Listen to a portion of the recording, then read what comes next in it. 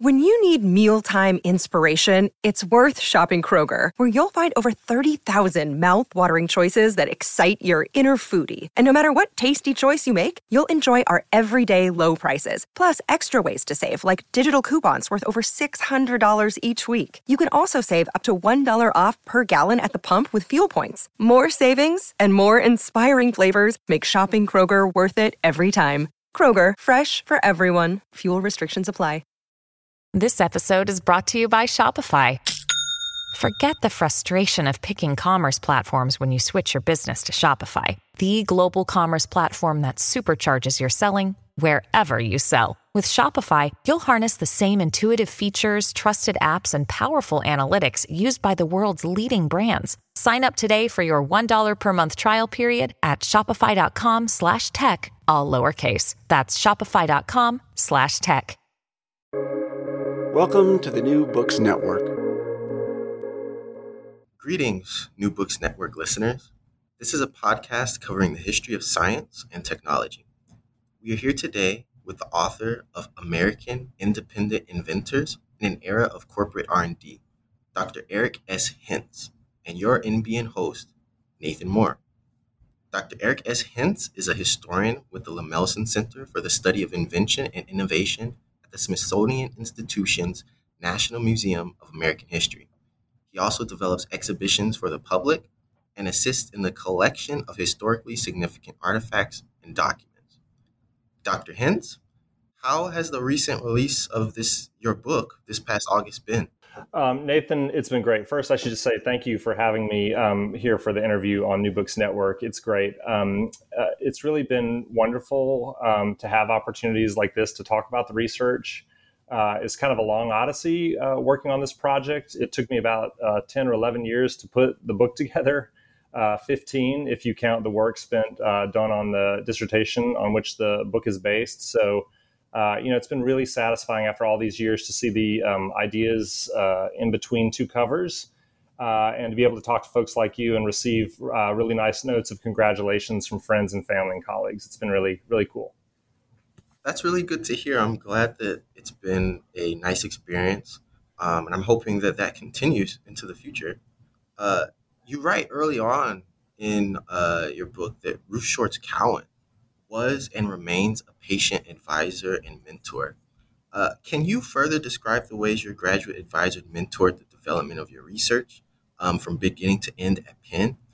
It must have really been some influence on you, and her genius study, More Work for Mother, really shows the significance of her impact on the field.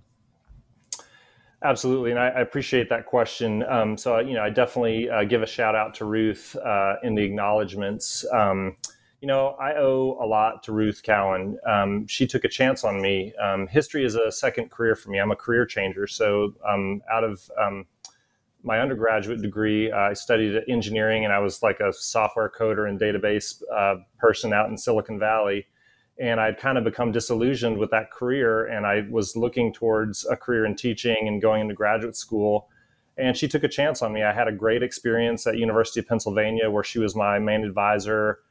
And, like many advisors, she was just amazing in terms of opening doors to me and introducing me to the people that would be in a position to help with the research underlying the book. So, we would be at like the SHOT meeting, Society for the History of Technology. And she would say, "Oh, Eric, come over here. I want to introduce you to Paul Israel." And of course, Paul Israel is like the distinguished Edison biographer and the executive director of the Edison Papers Project at Rutgers. Or she'd say, "Eric, I need you to meet Arthur Malella."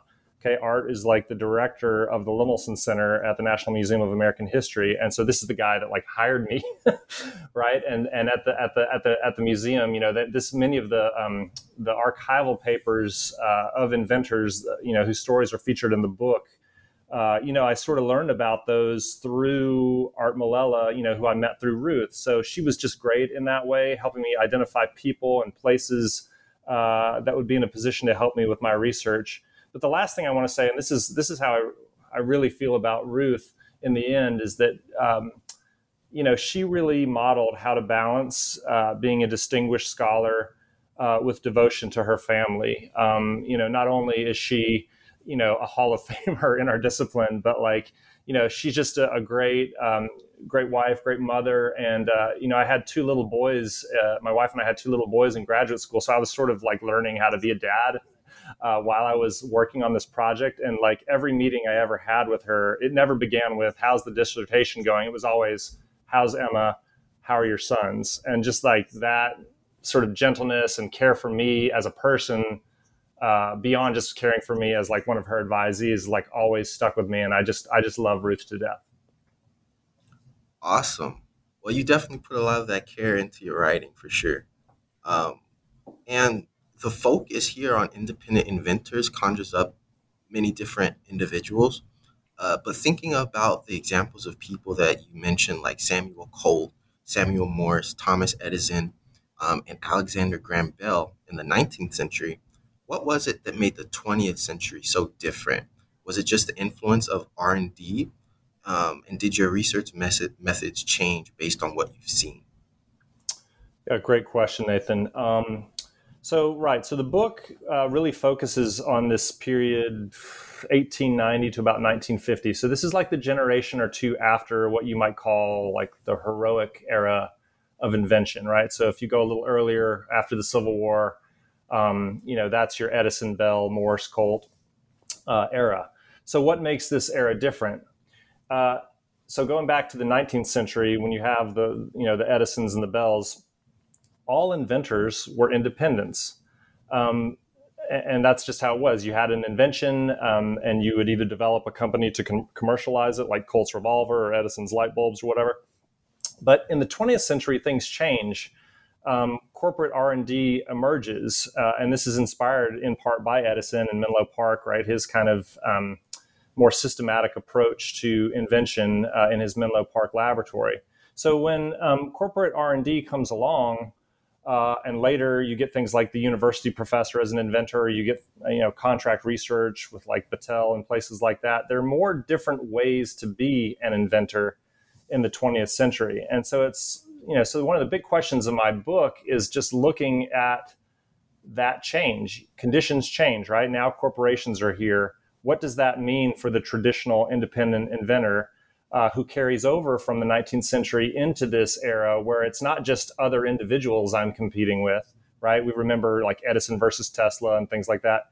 Now it's individuals versus massive corporations. So it's a different ballgame when someone like Philo Farnsworth, who's the television inventor, is going against RCA. So it's those kinds of circumstances that I was interested in understanding, what it meant to be an independent in an era of corporate R&D. And in terms of your question about research methods, it wasn't. I wanted to be sure I wasn't just looking at the inventors' side of the story. Of course, the primary sources I use are, the archival papers and memoirs of individual inventors. But I also wanted to look at the corporate side. So I also used the papers of DuPont, big companies like DuPont and GE, and also smaller firms like the Schaefer Pen Company and other small firms to kind of understand how those relationships went and those rivalries went from both sides of the equation.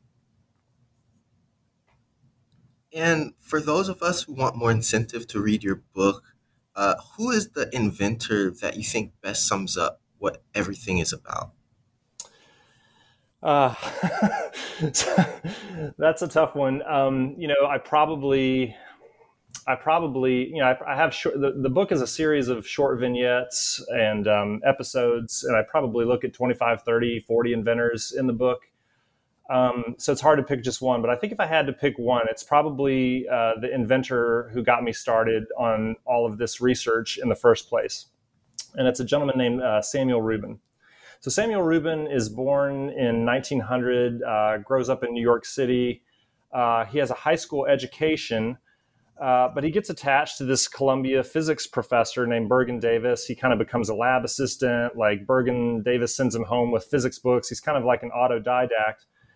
And Davis basically sets Rubin up with a backer and, realizes Rubin's potential to be an inventor. And he kind of becomes this independent inventor working in a small space in New York City.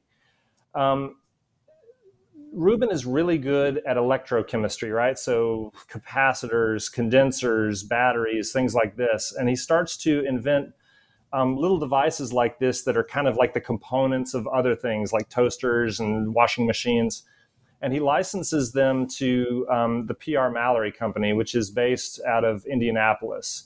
And he forges this long-term relationship with the P.R. Mallory Company. I suspect that Mallory tried to hire him as a staff inventor, but he always resisted, and he always maintained his independence. So, Mallory is based in Indianapolis. Samuel Rubin is inventing in New York, and anytime he comes up with something cool, he licenses it to his preferred licensee, Mallory. So World War II comes along in 1940s, and the U.S. government sets up what's called the National Inventors Council. And essentially, it's a crowdsourcing effort because the U.S. Army and the Navy need inventions and weapons to aid the war effort. So they put the call out to inventors and they say, hey, here's all these things that we need. And one of the things on the list is they need an improved battery that can resist the harsh, hot and humid conditions of the Pacific theater. So soldiers were, getting their walkie-talkies and they were sort of like just dying because the batteries were no good. So Rubin goes back to the lab. He develops this sealed mercury battery that resists all these ambient effects. It has 5 times better performance in the walkie-talkies. He kind of becomes like one of the favorite examples of this crowdsourcing effort. And then he, like he always does, he works with Mallory to commercialize it after the war. So beyond the walkie-talkies, he works with Mallory to put the battery, this little miniature battery, in like hearing aids and pacemakers and wristwatches. And then he also starts on another project to develop alkaline batteries in the familiar like AA and C and D sizes. And he puts a copper top on these batteries to resist corrosion. And you can see where this is going, right? Mallory becomes so successful with Rubin's batteries that copper top battery, Mallory decides to rebrand as the company we know today as Duracell. So Samuel Rubin, I think, is probably one of my favorite inventors in the book, just because like the product that he developed is so well known, and we see it every day and use it like in a remote control. So I really love his story. Another story that I thought was particularly interesting was the one of Leo H. Baekeland, and he made a new photographic paper and was the inventor of Bakelite. So that was the first truly synthetic plastic, and it's 1909. So I'm really thinking plastic is important during this time. There have been other experiments with plastic, right? We're talking about patent controversies over plastics that shared this interpretive flexibility about using similar ingredients, practically identical ingredients, but they're being made in a different way. What about these failed experiments of rival plastics like ivorite, xylenite versus celluloid before Bakelite came around? What can you tell us about these failed inventions, so to speak, or are they failed at all? Yeah, that's a great and really meaty question, and so I hope you'll forgive me, Nathan, if I subvert and turn around the question a little bit. I am not a particular expert on Baekeland's invention, and I'm certainly not an expert on plastics. And for anybody who would want an answer to the more technical part of your question, there, I would refer them to Joris Marcellus's really good book. It's called Beyond Bakelite. It came out with MIT Press, I want to say about a year ago, probably 2019 or 2020. So for the technical stuff, look to Joris Marcellus. My interest in Baekeland in my book was really around his role as an advocate for patent reform. So one of the things that Baekeland becomes a champion of independent inventors for is he really sees that the patent laws are inequitable and they're slanted towards the corporations. So if you own a patent, the onus is on the patent owner to defend it. So what he was finding was that wealthy corporations would willfully infringe the patents of small-scale independent inventors and basically dare them to sue them, right? And because these corporations knew that an individual sole inventor did not have the legal resources and the money to wage a protracted legal battle like a company like GE or DuPont would have. And so they would it was kind of like a strategy, right? These corporations would basically try to sue their independent inventor rivals into bankruptcy. And Baekeland recognized this early in the 19 teens and made a lot of speeches. He was pretty prominent. I think he was the president of the American Institute of Chemical Engineers. He served on a lot of government advisory committees and things like that. And he would testify before the congressional patent committees in both the House and Senate. And he would always kind of be a champion for independent inventors and say, we need to reform the patent laws to sort of level the playing field. So I'm sorry that I can't give you a better answer on the technical aspects of his plastic inventions, but what really interested me about Baekeland was his role as an advocate. That sounds awesome. So the inverse of this whole conversation is also taking us right to research and development. And you say that this is the era of R&D. So can you specify, how is this the era of R&D? I think about companies like AT&T, DuPont, Kodak, GE. What more can you tell us about these companies? Sure. So, the corporate R&D labs and the larger corporations are kind of the foil of this book, right? They're the people and the places that the independent inventors are kind of rubbing up against all the time and that they have rivalries with. So R&D, right? It's research and development. It's a different way of inventing and bringing products to market. And I explained some of this in the introductory chapter of the book. There's a ton of literature on this. A lot of people have written on the emergence and history of corporate R&D. So, arguably the first corporate R&D lab in the United States is General Electric. So General Electric is founded in 1892 when Thomas Edison, two independents, Thomas Edison and Elihu Thomson, merged their interests. Edison had a lot of direct current inventions, and Thomson had a lot of alternating current inventions. And so when they merged those together to become General Electric, now you have a full slate of products. Well, come around the late 19th century, some of those patents from Edison and Thomson were about to expire. They realized that in order to remain competitive, GE would probably need to either acquire other inventors' inventions to expand their portfolio of products. But this was difficult because by 1890, you have the Sherman Antitrust Act, and these kinds of horizontal mergers and takeovers were kind of being frowned upon by anti-monopolists. So what GE decides to do is they turn internal. They decide, well, we're just going to invent new products. Well, how are we going to do that? They turn to, they look to Edison, one of their co-founders, as inspiration. I had mentioned that he had founded the Menlo Park Laboratory in 1876. This was with funding from Western Electric, so it was corporate from the beginning. He was kind of on retainer to Western Union. And, he sets up this lab. He hires a bunch of assistants. It's kind of combines a chemical lab and a machine shop. And they can, under one roof, be working on multiple projects at the same time, bring them from benchtop to commercialization relatively easily under one roof. And, Edison makes, the phonograph and his incandescent lighting system at Menlo Park. So this is a really powerful example for GE. Now, 10, 15 years later, they're like, okay, well, we should just do this generally, now that we're General Electric. And they hire an MIT chemist named Willis Whitney to run the lab. And so that's in about 1900. So a lot of companies, see the success of General Electric and their lab. They improve the light bulb. They get different filaments that last longer. They invent X-ray machines. They're, starting to develop a lot of different products. And so many other companies follow along, like you mentioned, AT&T, DuPont, Kodak, Corning, Alcoa, and others. And so, from, the emergence of arguably the first R&D lab in the U.S., General Electric in 1900, about 25 years later, in 1927, the National Research Council comes out with a study, and they have counted 999 corporate R&D labs. So there's this huge growth over about 25 30 years. And now it's a thing that individual inventors have to deal with and kind of becomes a foil for them. R&D is definitely important at that time, clearly.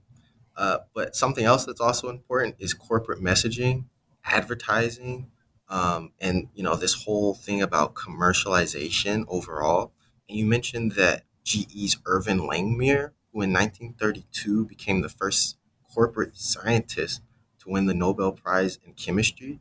Um, he studied inert gases, filaments, and improved light bulbs. Um, it really helped GE develop new products like X-rays and microwave tubes. Uh, and other examples of this are DuPont researchers, led by Wallace Carothers, and he studied Carothers. Yep. Carothers. Yes, he studied the chemistry of polymers that led to neoprene and nylon. And so the question that comes up now is: did independent inventors ever get met with this kind of acclaim and popularity that R&D did during the same era? That's a great question, and it gets to the heart of one of the arguments in my book. So, um, looking before the scope of my book to the heroic era, right? You've got Edison, Bell, Colt, Morse. They become very famous, right? It's often called the heroic era of invention, right? They really get well known for their inventions. But starting in the R&D era around 1900, something changes, right? And you've really caught on to this with your question, is like, how come we don't know in the same way inventors from this 20th century period? Like, how come we don't know the name Samuel Rubin that I mentioned before, Chester Carlson, who invented the photocopier? How come they're not as famous in our minds as some of these other heroes like Edison and Bell and Colt? Part of the reason is, and I argue this in one of the first chapters of the book, is that the corporations are part of this phenomenon. The corporations realize that they need to win the public's trust. They've developed this new way of inventing, right? It's PhD scientists, it's in a lab. We're kind of working on multiple things together. How can you give credit to one person when it's a whole lab of people working? And they want to legitimize their new form of invention called R&D.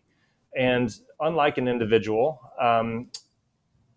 corporations have a lot of budget to put towards things like public relations and advertising. And so they go on a concerted effort to really celebrate and promote their R&D labs and to promote people like Irving Langmuir and Wallace Carothers.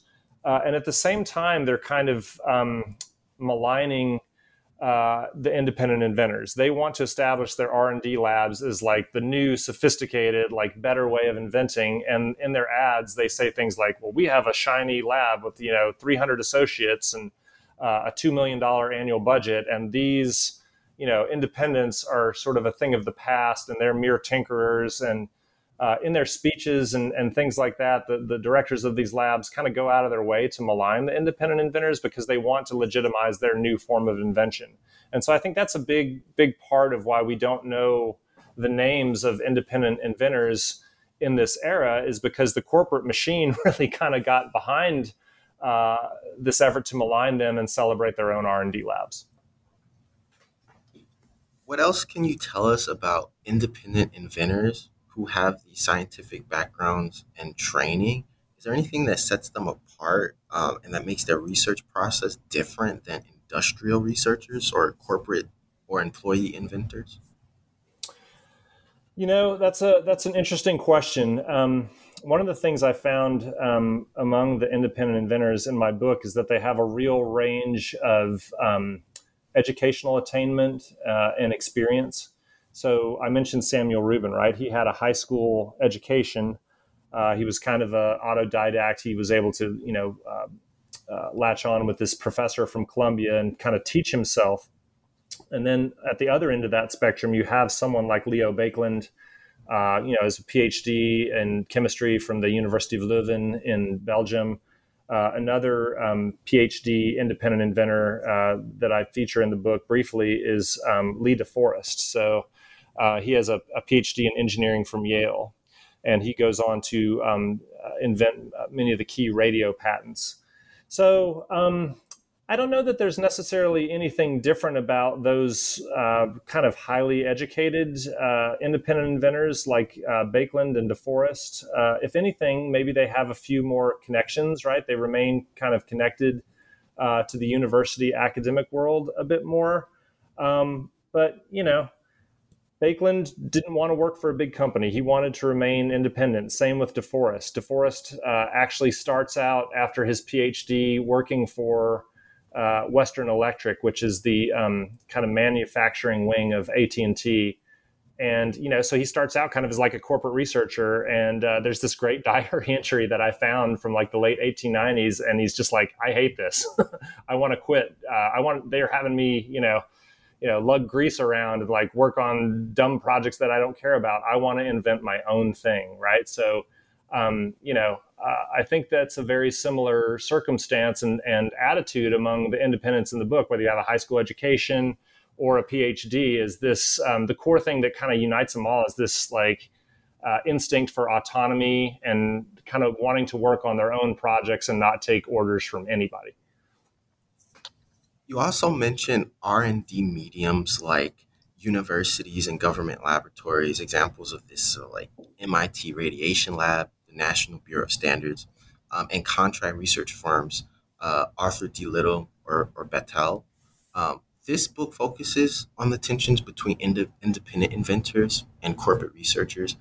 But were there ever any instances where independent inventors ever crossed that boundary and ventured into R&D or vice versa? Sure.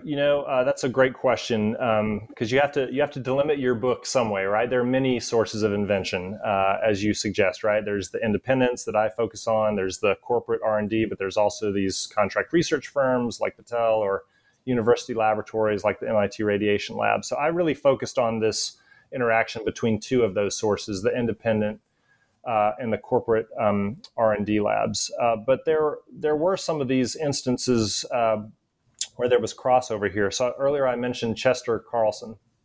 So Chester Carlson is a patent attorney, but he's also a tinkerer, and he invents the Xerox photocopying process. And I should say photocopying process because this is how Battelle comes in. He's got a prototype for his dry ink copying process, but he's having a hard time commercializing it. And he's, writes dozens of letters to all kinds of office machine companies, and they all politely write back and say, no, thanks. There's letters in his file from like IBM saying, no, thanks. Right. I mean, it's a great missed opportunity stories there. So he decides to write this place called Battelle. I think it's based in Ohio, and they're kind of like a contract research organization. And he cuts a deal.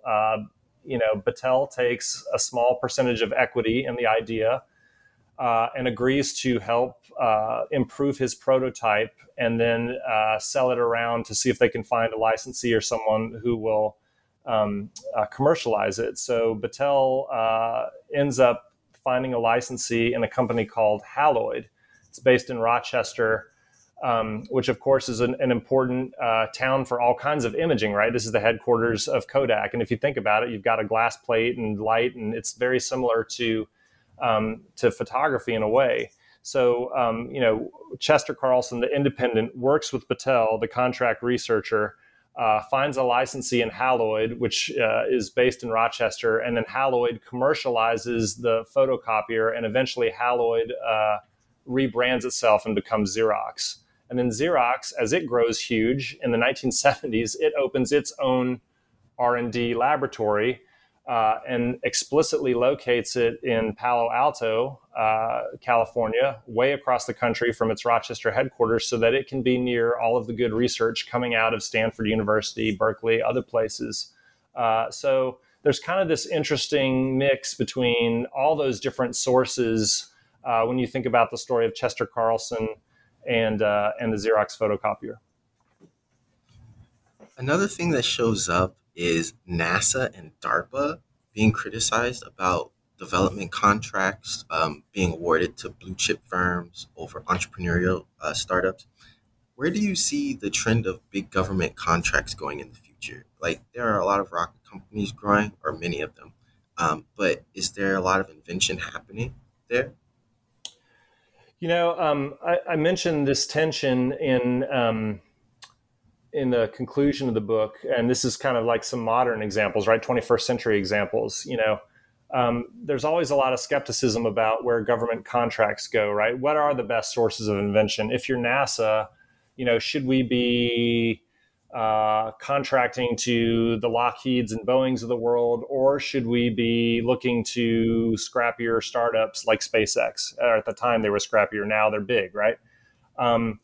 Who should we be going to for things like improved spacesuits, right? Should we be going to, I don't know, whatever the incumbent spacesuit company is, or turn to this kind of unknown independent inventor? I have a great story about this guy named Peter Homer, who is a former aerospace engineering R&D scientist. He kind of gets disillusioned, goes independent, and he's based in Maine, right? This is not like a hotbed of, government contracting or anything like that. And from his dining room, he's responding to a NASA challenge, right? So part of what NASA and the federal government is trying to do, I argue, in the 21st century is to diversify its sources of invention, right? Not just look at the Boeings and the Lockheeds of the world, but also look at small and middle-sized companies and even individuals, right, like Peter Homer.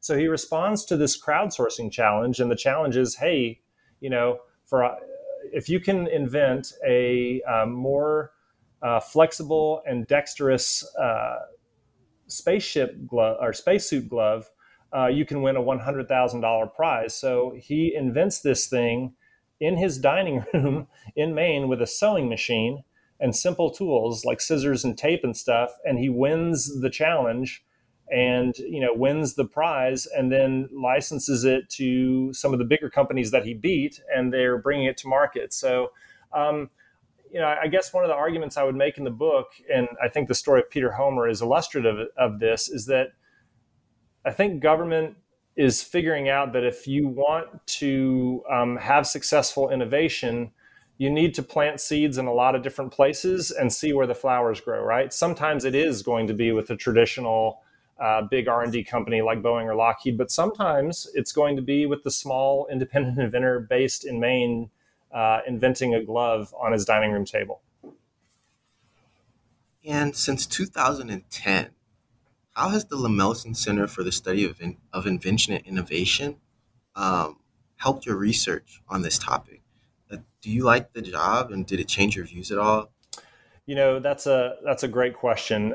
So let me just say a little bit about the Lemelson Center. So the Lemelson Center was endowed by an independent inventor. So a guy named Jerome Lemelson was a very prolific independent inventor. I think he had over 600 patents and was able to successfully license these to many companies and became a wealthy man.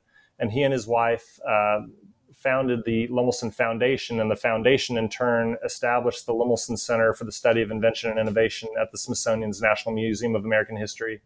I think it was in 1995 or 1996. So the center was established long before I came along. As you mentioned, I started at the Lemelson Center in 2010, but before that, and I'd mentioned this, Ruth Cowan had introduced me to the founding director, as a historian named Arthur Malella. And one of the things that Art turned me on to was that the Lemelson Center had been collecting the papers of independent inventors and processing them and putting them into the archives of the museum and making them available for researchers like me to use. So even before I started working there, when I was working on my dissertation at UPenn, I was very fortunate to receive a graduate fellowship to work for about 3-4 months in Washington, D.C. I temporarily relocated, and I just would plant myself in the archives every day, and I would look at the papers of these independent inventors, of people like Joseph Friedman, who invented the flexible straw, the drinking straw, Earl Tupper, who invented Tupperware, and Wadsworth Mount, who invented this sort of anti-aircraft device, of Everett Bickley, who invented this optical sorting machine, and on and on and on. There's probably a dozen sets of inventors' papers that I found at the Lemelson Center. Well, I got very lucky. I finished the dissertation, and when I was on the job market in 2009, 2010, I was very lucky. The Lemelson Center had an open position for a historian, and I just so happened to know everybody because I had been there as a fellow And I had perfect sort of training and expertise for what they were looking for, right? Someone who studies inventors in the U.S. So I've been very fortunate to work at the Lemelson Center since 2010. And I should also say, too, that since I've started working there, another important influence is my teammate, Joyce Beatty. She's a senior historian at the center. She's there from the beginning, 1995, 96, longtime colleague, and is one of the editors of the book series that the Lemelson Center has with MIT Press. Her advice was that I really needed to kind of expand the range of cases that I use in the book. So the dissertation had a lot of white men, to be perfectly honest. And Joyce's insight, and I think it was a good one, was that we needed to diversify the cases. So I worked really hard in developing the book from the dissertation to find more stories of women inventors, more stories of Black inventors, immigrant inventors, and tried to really diversify the book a bit so that it was more balanced. So from top to bottom, the Lemelson Center has been, great influence on my work, a great place to work for the last 10, 11 years. Diversification is a striking topic that will lead into this next question. What about your public exhibitions and public programming about independent inventors? Did these independent inventors make communities amongst themselves? You mentioned a few of these, like the Franklin Institute, the American Association of Inventors and Manufacturers, and the Inventors Guild, who lobbied for political reforms to get respect from a skeptical public. What about these?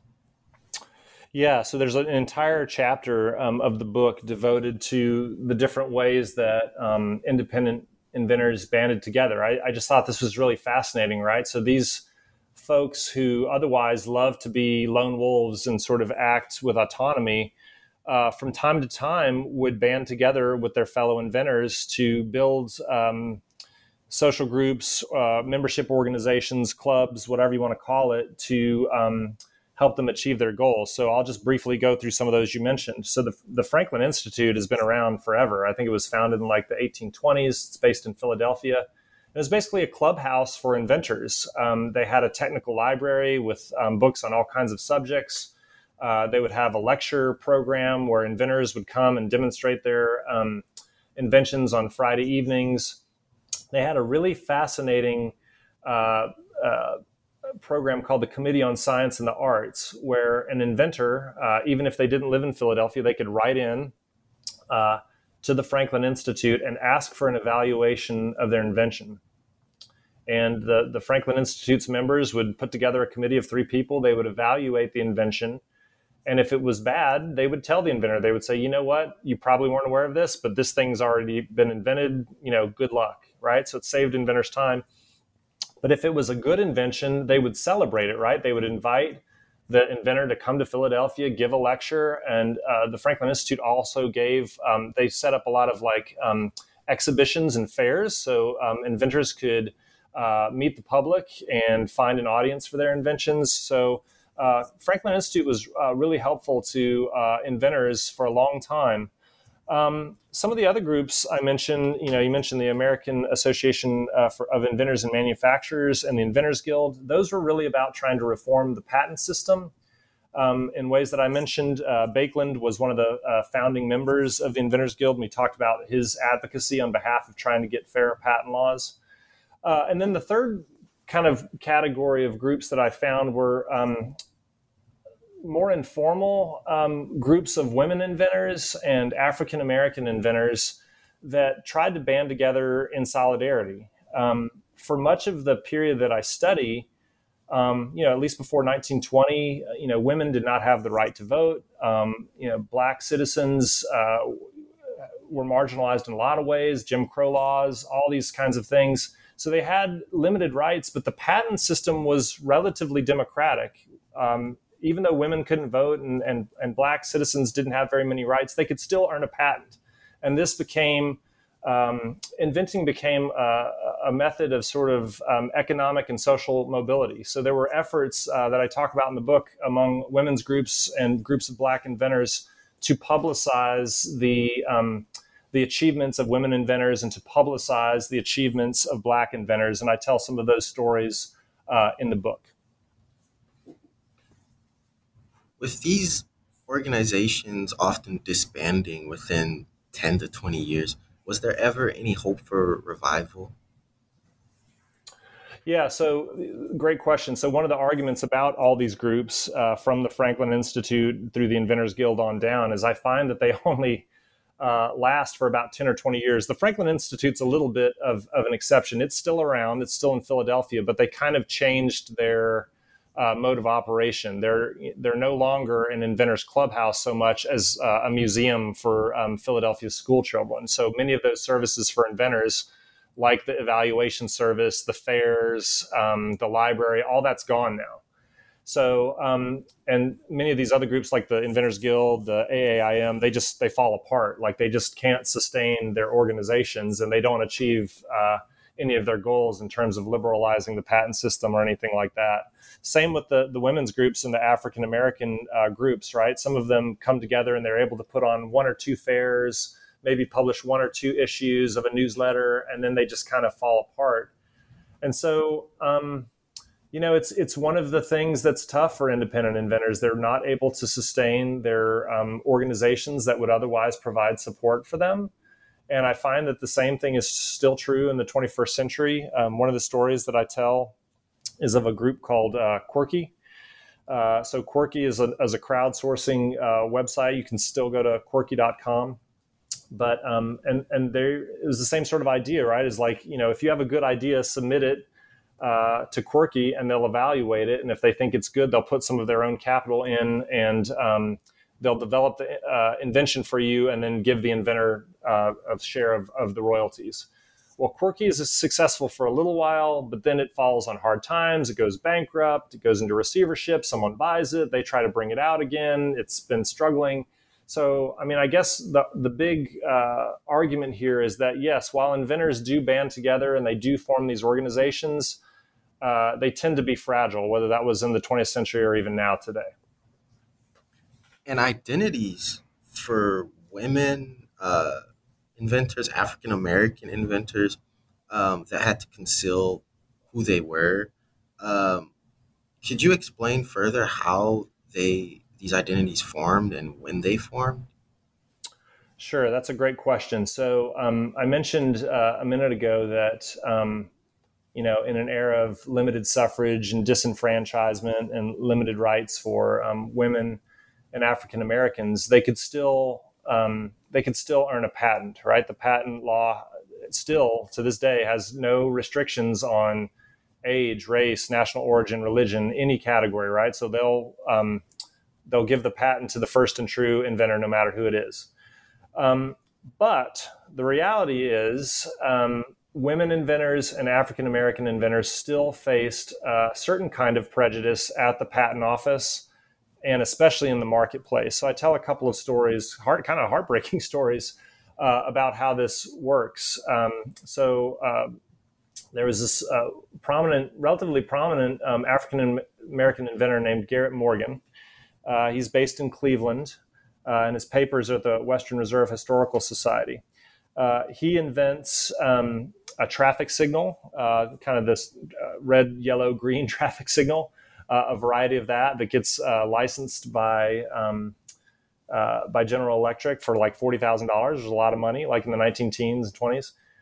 His other famous invention, and he has several, but probably the other second famous invention is a gas mask. It's like a smoke hood. So it's got this hood that you put over your head, and then there's like a long hose that goes down to ground level so that you can kind of breathe in fresh air if you're in a fire or in some sort of place where the air is not good. So Morgan goes to great lengths to conceal his identity because he is afraid that if consumers knew that he was a Black inventor, they would not buy his invention. So he hires white actors to pose with his smoke hood, and all of the pamphlets and literature and kind of advertisements of his smoke hood feature white actors holding the hood. And I mentioned some of these inventors exhibitions and fairs. He would also hire white actors to go with him to these fairs. And the white actor would say to anyone who came up, "I'm Garrett Morgan, the inventor." And Morgan himself would pretend to be a person called Big Chief Mason, a Native American. And so they would do demonstrations. So Big Chief Mason, Morgan dressed as Big Chief Mason, would build the fire in a teepee, and it would be smoky. Okay. And while the white actor portraying Garrett Morgan, ostensibly, is explaining the invention, the real Garrett Morgan would put the smoke hood on in the guise of Big Chief Mason, go into the teepee in all the smoke, and then come out unharmed. And so my heart kind of broke for Garrett Morgan. I was like, you had to sort of hire someone else to pretend to be you to sell your invention. Now, his identity gets revealed in a dramatic way. In Cleveland, the Cleveland Waterworks had a big drain out in the middle of Lake Erie, like a mile from shore, where they would intake all the water for the city's waterworks. And some workers got trapped under the surface there, like a mile out, in a fire and an explosion. So they call Garrett Morgan. He and his brother don the gas masks. They go into this deep tunnel filled with smoke, and they rescue the workers. But his picture is snapped in the Cleveland newspapers, and it's revealed to everyone that he's a black inventor. Well, several of the fire stations and fire captains that had purchased his gas mask canceled their orders. So it was really heartbreaking that this person would have to sort of conceal his identity. And then at the moment of sort of triumph, when he in real time shows how well the invention works and it's revealed that he's a black inventor, it's actually to his detriment. So that, I thought, was a really sort of heartbreaking finding about how certain inventors tried to actually conceal their identities. Are there other examples of historians who are documenting, interpreting, or telling the stories of obscure inventors' achievements in this way? The Smithsonian is a very prominent example of this. But what else are we doing today to keep the memory of these inventors alive? Yeah, I appreciate that. There's been some interest in academia. There's a handful of people working on some of these questions. Some of my colleagues that are working on documenting the contributions of independent inventors include Naomi Lamoureux at Yale University, Tom Nicholas at Harvard Business School, Eric Dahlin, who is a sociologist at Brigham Young University. So if you're interested, and those tend to be very quantitative studies. If you go look up their papers, you'll see they do a lot of counting and analysis of patents, who took out the patents, are they corporate patents or individual patents? And I've leaned a lot on their research. So go check out those papers by Lamoureux, Nicholas, and Dahlin.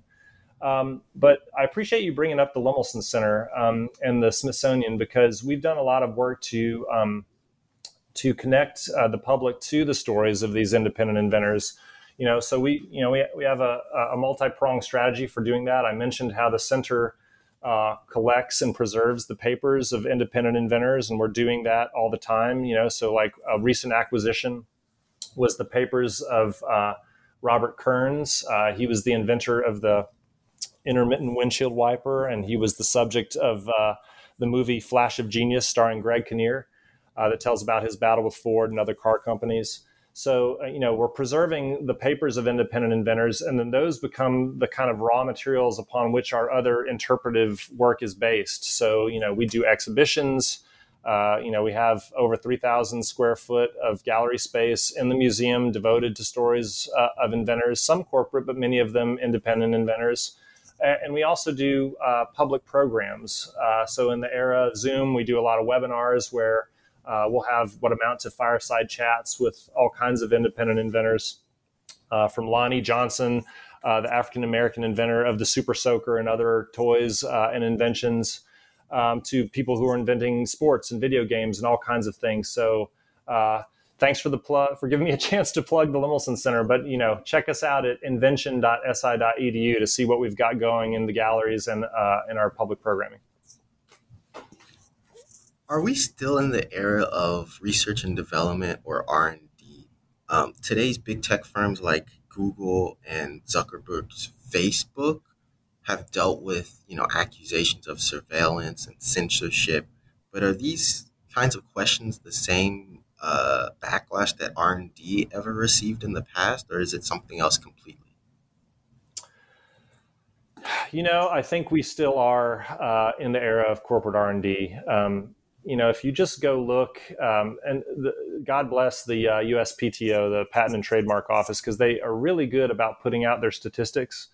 And you can see that the top patentees in any given year are all massive corporations. It's IBM, it's Google, it's Facebook, it's, Sony, it's, all the ones that you would expect. So, R&D labs are still doing a lot of business, right? They're still cranking out a lot of patents. They're still employing a lot of scientists. They still have huge budgets and huge corporate campuses and whatnot. So I don't think R&D is going away anytime soon. But I do think there is a greater recognition at the corporate level, which is the same as the government level, which we talked about earlier, which is the idea that I don't think corporations look to their own labs as the only source of inventions. There was a period where they did that, right? They, were maybe a little snobby about this, and they would say, oh, we're RCA or we're IBM, and we don't need, to go out and license inventions from independent inventors. But, they're finding that they're getting scooped sometimes. Like in the 1970s, IBM, who was making, millions and billions off of mainframe computers, almost missed the personal computer moment, right? So they got scooped by some independents like Steve Jobs and Steve Wozniak with Apple Computer, or software companies like Microsoft, also founded by a couple of Harvard dropouts doing stuff in their dorm room, Paul Allen and Bill Gates. So I think there's a greater recognition that, yes, while R&D is here to stay and it's not going anywhere, that they need to, and they are, constantly scanning the environment for interesting patents that come about, independent inventors or small university inventor professors that are kind of doing interesting things and trying to create partnerships with them. The other part of that question was like, I don't know, for better or worse, the big evil corporation, right? Like, I think we've always had that, right? Some of these classic R&D companies, AT&T, has been sued many, many times for being a monopoly. I think Facebook and Google are just different varieties of that. I think we're seeing many of the same things play out in the same ways that RCA made life difficult for Philo Farnsworth. I'm sure the Facebooks and Googles of the world, now that they're big and powerful, are making it tough and using their leverage in similar ways against today's independent inventors. Yeah, we have a public digital humanities course here at Auburn that's garnered more interest. And the online world is definitely making new accessible mediums and venues for history to be accessible to a broader audience. Oracle and other cloud providers like that are also hosting different web applications as well. Are you doing anything with digital humanities to spread the awareness of independent invention? Yeah, absolutely. I mentioned the Lemelson Center's website. So it's invention.si.edu, and the SI is for Smithsonian Institution. So yeah, go check us out. We have a really active blog presence. You'll see stories of different things we're working on, different research that we're doing. I mentioned the collecting of inventors' papers. So there's all kinds of searchable databases for the stories of independent inventors that are in our archives. The Lemelson Center also can be found on YouTube. We have a pretty robust YouTube channel. So I mentioned these fireside chats. We have a long-running series called Innovative Lives, where basically we invite an inventor, often an independent inventor, to sit down and have a talk, and they tell us about their lives and their careers, the challenges they've faced. And, we have dozens of those interviews posted to the Lemelson Center's YouTube channel. And other different programs too. We do more scholarly symposia. We've done some interesting symposia on different topics like Black inventors and innovators. That was last year in 2020. Those videos are up on invention.si.edu. We're preparing for a new symposium this fall, November 1st, 2nd, 3rd, on immigrant inventors. So look for those videos coming out. So yeah, we're constantly using our website as a platform to get the word out about historical inventors and inventors from today. That's good to hear. Doctors Elijah Gaddis and Keith Herbert, also at Auburn, they have a project titled Bloody Sunday, Selma and the Long Civil Rights Movement. And this will appear as a pair of week-long workshops to include 72 K through 12 educators. And it's going to go over the significance of Selma and things of that sort. But are there historical landmarks related to invention and innovation anywhere, especially with these independent types? I'd love to go on a tour, but I don't know if they're available. That's a great question, and I admire those two professors for what they're doing and translating their research and what they know to be able to better inform K-12 teachers. That's wonderful. So the Smithsonian has a very dedicated education component. The motto, or the founding motto of the Smithsonian, is the increase and diffusion of knowledge. That was in the bequest from Smithson himself. And so we take that diffusion part of the mission very seriously.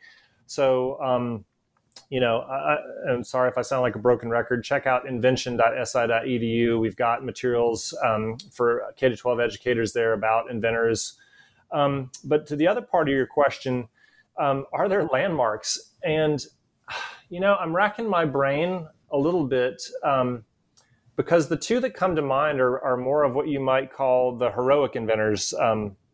So I'm thinking of the Edison National Historic Site is in Orange, New Jersey. This was his second lab after Menlo Park. So you can go get a tour of his lab in Orange, New Jersey. The other one, which is fabulous, and I just went there last summer, was in Kitty Hawk or Kill Devil Hills, North Carolina. It's the site of the Wright brothers' first flight in 1903 on the beach there in North Carolina.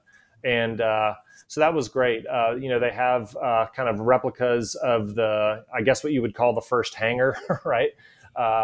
Ever in history. And you can walk down the flight line and they have a replica of the flyer there as well. So, those are two what you might call heroic era inventors, but I'm struggling to think of an example of a historic site or a place you could visit for the kinds of inventors I'm talking about, like the less known later inventors that come more in the later part of the 20th century. So I'll have to think about that one a little more. And I guess maybe it's a sign that we need more of this kind of thing, Nathan.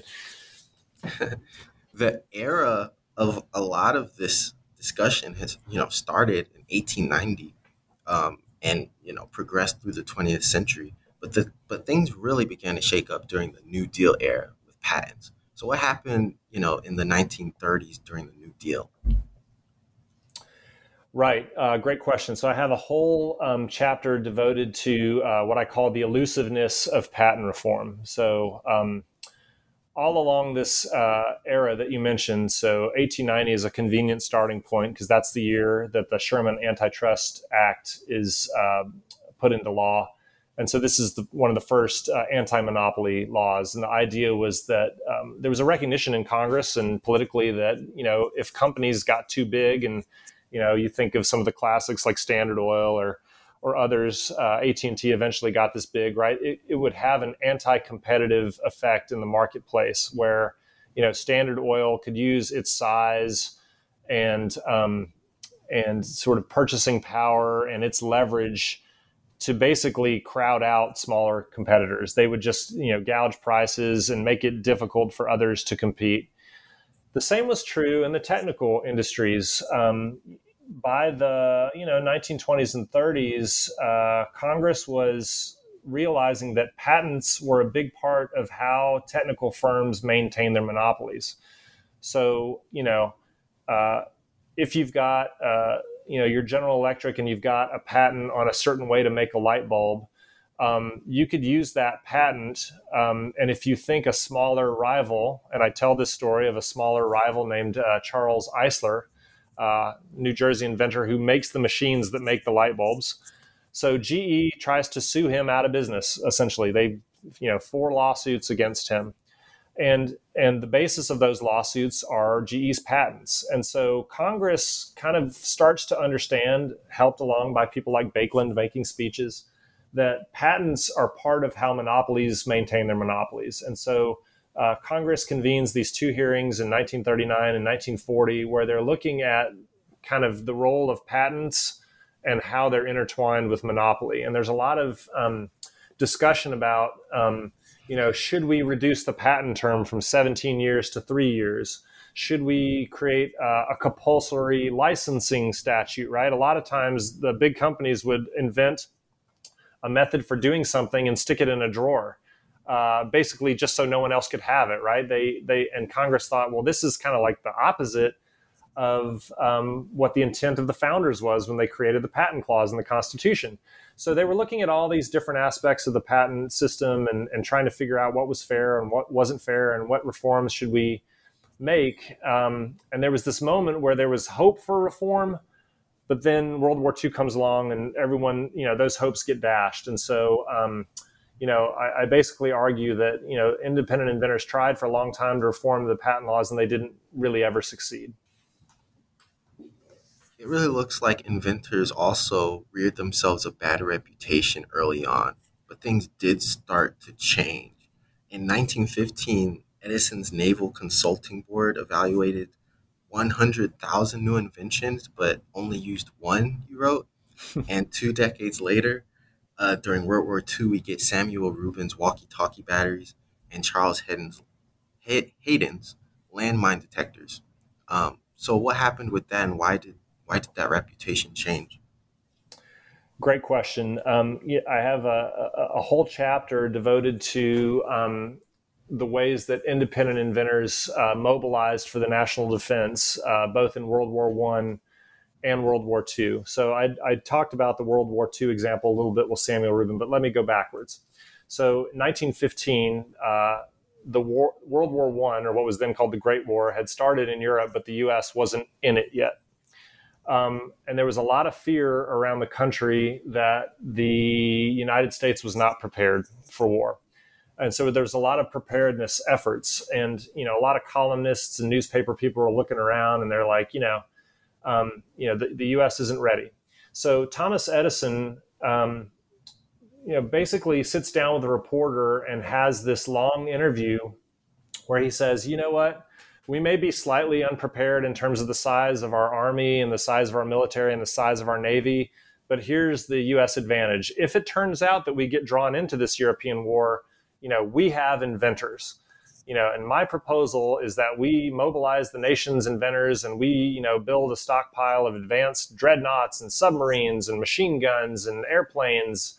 And, when the time comes, if the time comes that we get drawn into World War I, we'll use the native inventive genius of America to sort of wage a technological war if we get drawn in. And so this interview that Edison does in like 1914, 1915 captures the imagination of the Secretary of the Navy named Josephus Daniels. And Daniels basically takes him up on it. He says, hey, if you're serious about this, let's do it. So they found this thing called the Naval Consulting Board. And Edison recruits a whole bunch of inventors to come and brainstorm and develop inventions that would aid the Navy. The Army also sets up much later a smaller kind of similar effort. And so not only are the inventors that are named to the board, this would be people like Edison, Leo Bakeland, Frank Sprague, and others, they're inventing their own inventions, but they also do this crowdsourcing thing where they put the call out to the nation and say, hey, if you've got an idea, send us your idea and we'll evaluate it. So, as you can imagine, the Naval Consulting Board gets like all these harebrained ideas about like submarine nets and things that like don't work, and they get really frustrated. And so, by the end of the war, 1918, the U.S. does eventually get drawn into the war. The Naval Consulting Board has evaluated over 110,000 inventions from the public, but they only implement one, which is a flight trainer.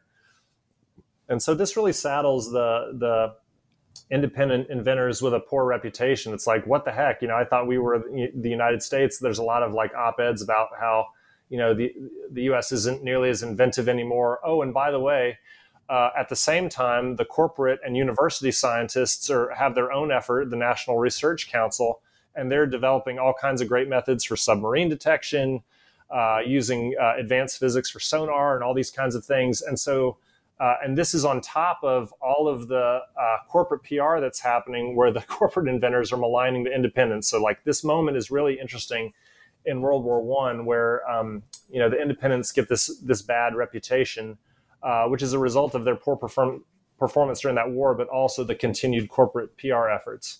Now, that was a long answer, but then fast forward 20 years later to World War II, and the government kind of learns its lessons.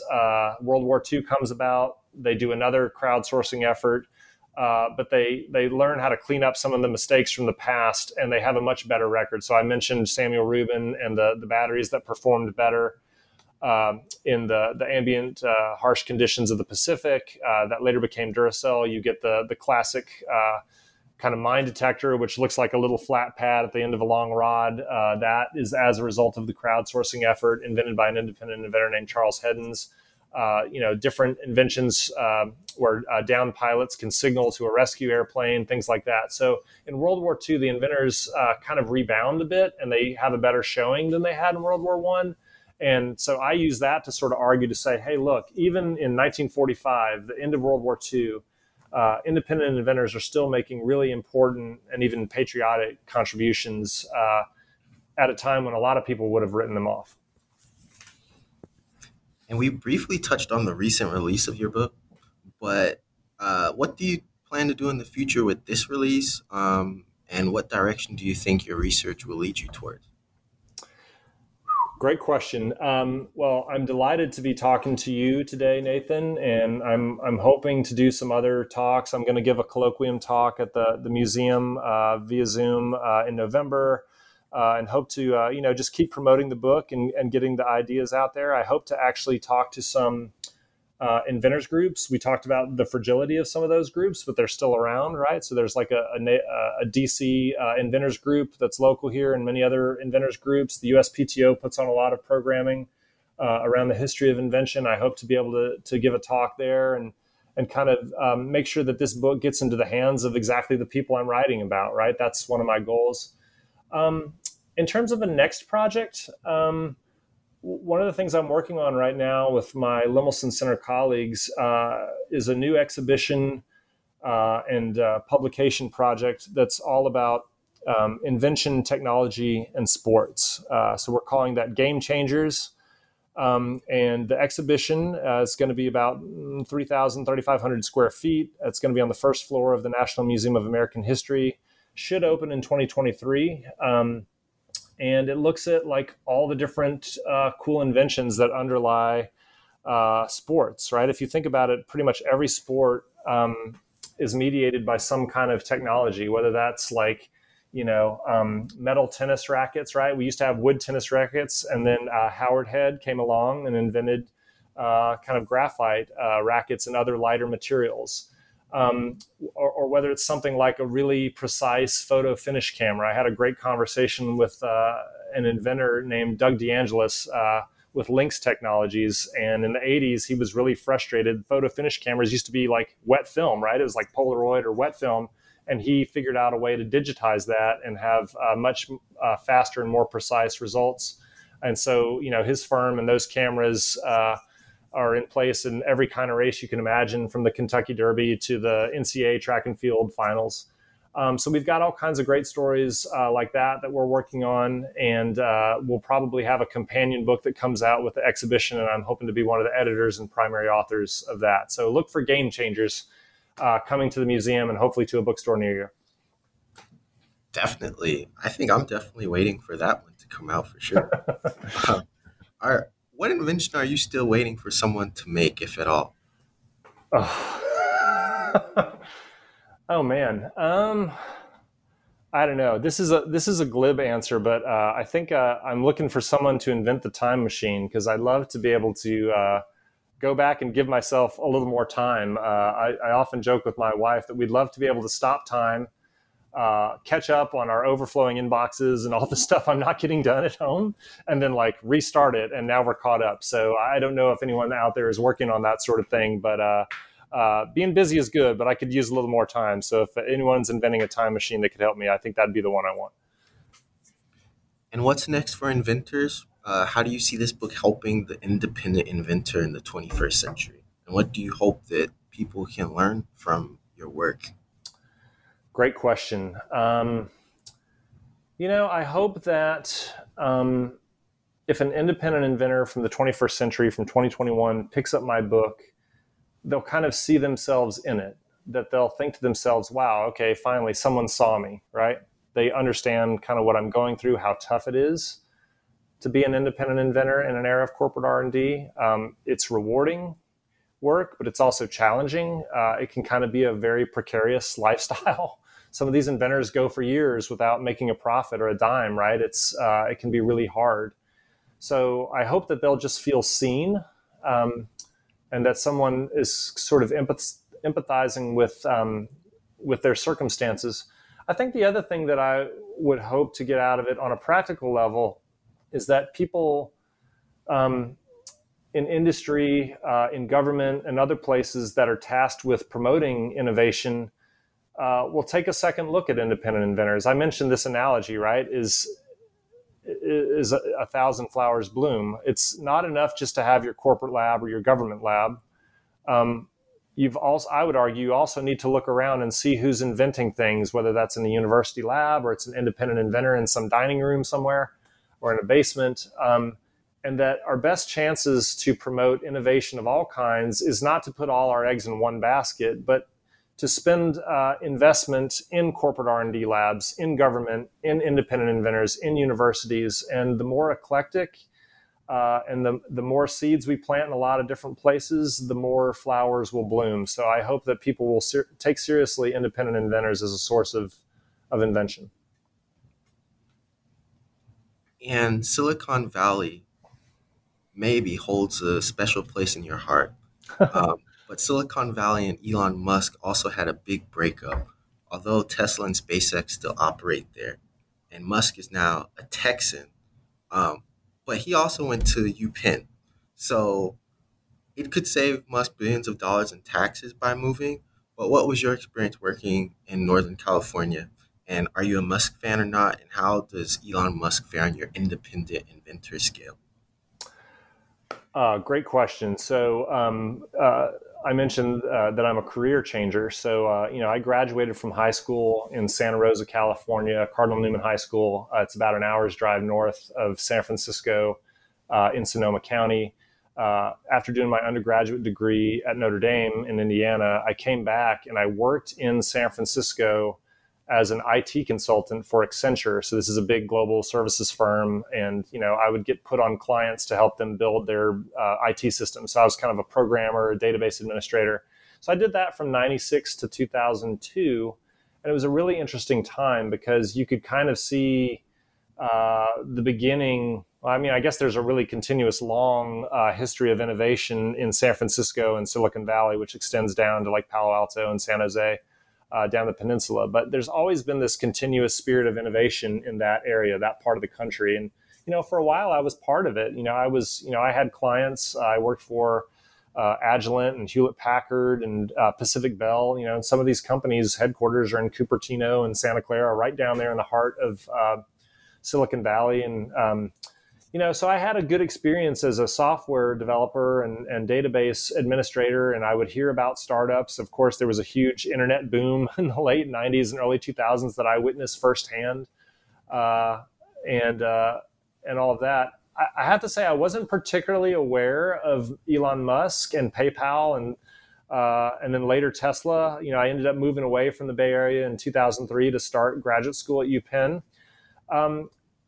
Musk was in the dissertation, and I uphold him as an example of an independent inventor. But I ended up writing him out of the book. I decided not to include his story because I kind of felt like he had gotten a little too big. And this is one of the things that happens with independence, right? Edison starts out independent, but then he gets big, right? He becomes General Electric, and they become a corporate R&D lab. Google starts as two Stanford students. It's Page and Brin. And they get huge. Right now, Google's massive. Facebook starts as Zuckerberg in a dorm, and it gets huge. And now it has a huge corporate R&D presence. So I kind of felt by the time the book came out that Musk was almost too big to include, right? He's an interesting case study, and I've definitely kept my eye on him a little bit. So I guess you can be the judge whether or not he belonged in the book or not. Yeah. Well, what about space and aerospace? Likewise, is space the next frontier for independent inventors to shine? Or is there another industry that's in dire need of independent inventors today? What do you think about all of that? Space is interesting, and it's really becoming opened up to all kinds of different players. In the U.S., space used to be pretty much exclusively the U.S. government and the military and NASA. But there's been a real opening up of space to more contractors. So you think about SpaceX, there's a whole private and commercial space tourism industry, right? So if you think about Bezos's company, Blue Horizon, Blue Origin, I can't remember. Blue Origin. That's right. And then the Virgin Galactic, right? So we've seen a lot of these companies. And I think this is in part of that argument, which is when government opens itself up to the ideas from a lot of sources, you can get new different kinds of ideas and innovation. So NASA was really among federal agencies some of the first to embrace this idea of crowdsourcing, invention competitions. So I mentioned Peter Homer, the glove inventor, right? That was a NASA-sponsored competition where they were actively using these inducement prizes to draw out independent inventors and non-traditional sources of invention.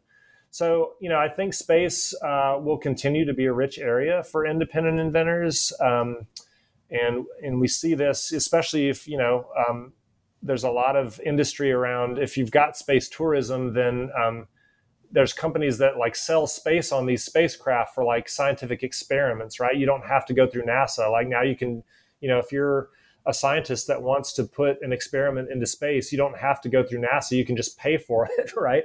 On Virgin Galactic or SpaceX or one of these other missions. So I think there's a real interesting commercial opportunities there for inventors. And I'll have to think about your question about other sectors, but I think I would just in general say, there's people with good ideas everywhere in every sector. One of the things I found in my book is that independent inventors are working in every sector: agriculture, consumer products, transportation, aerospace, military, electricity, on and on and on. So I think if companies look, if government agencies look, they'll find ideas in the garages and in the basements if they look for them.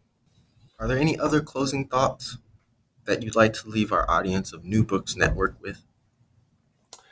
I just want to thank folks who are interested, and I want to thank you, Nathan, for a great interview. I was really challenged and you made me think with a lot of your provocative questions. So I appreciate the opportunity to tell folks about my research. Thank you for having me today, and I hope everyone will check out the book, American Independent Inventors in an Era of Corporate R&D with MIT Press. Well, those have been some great thoughts.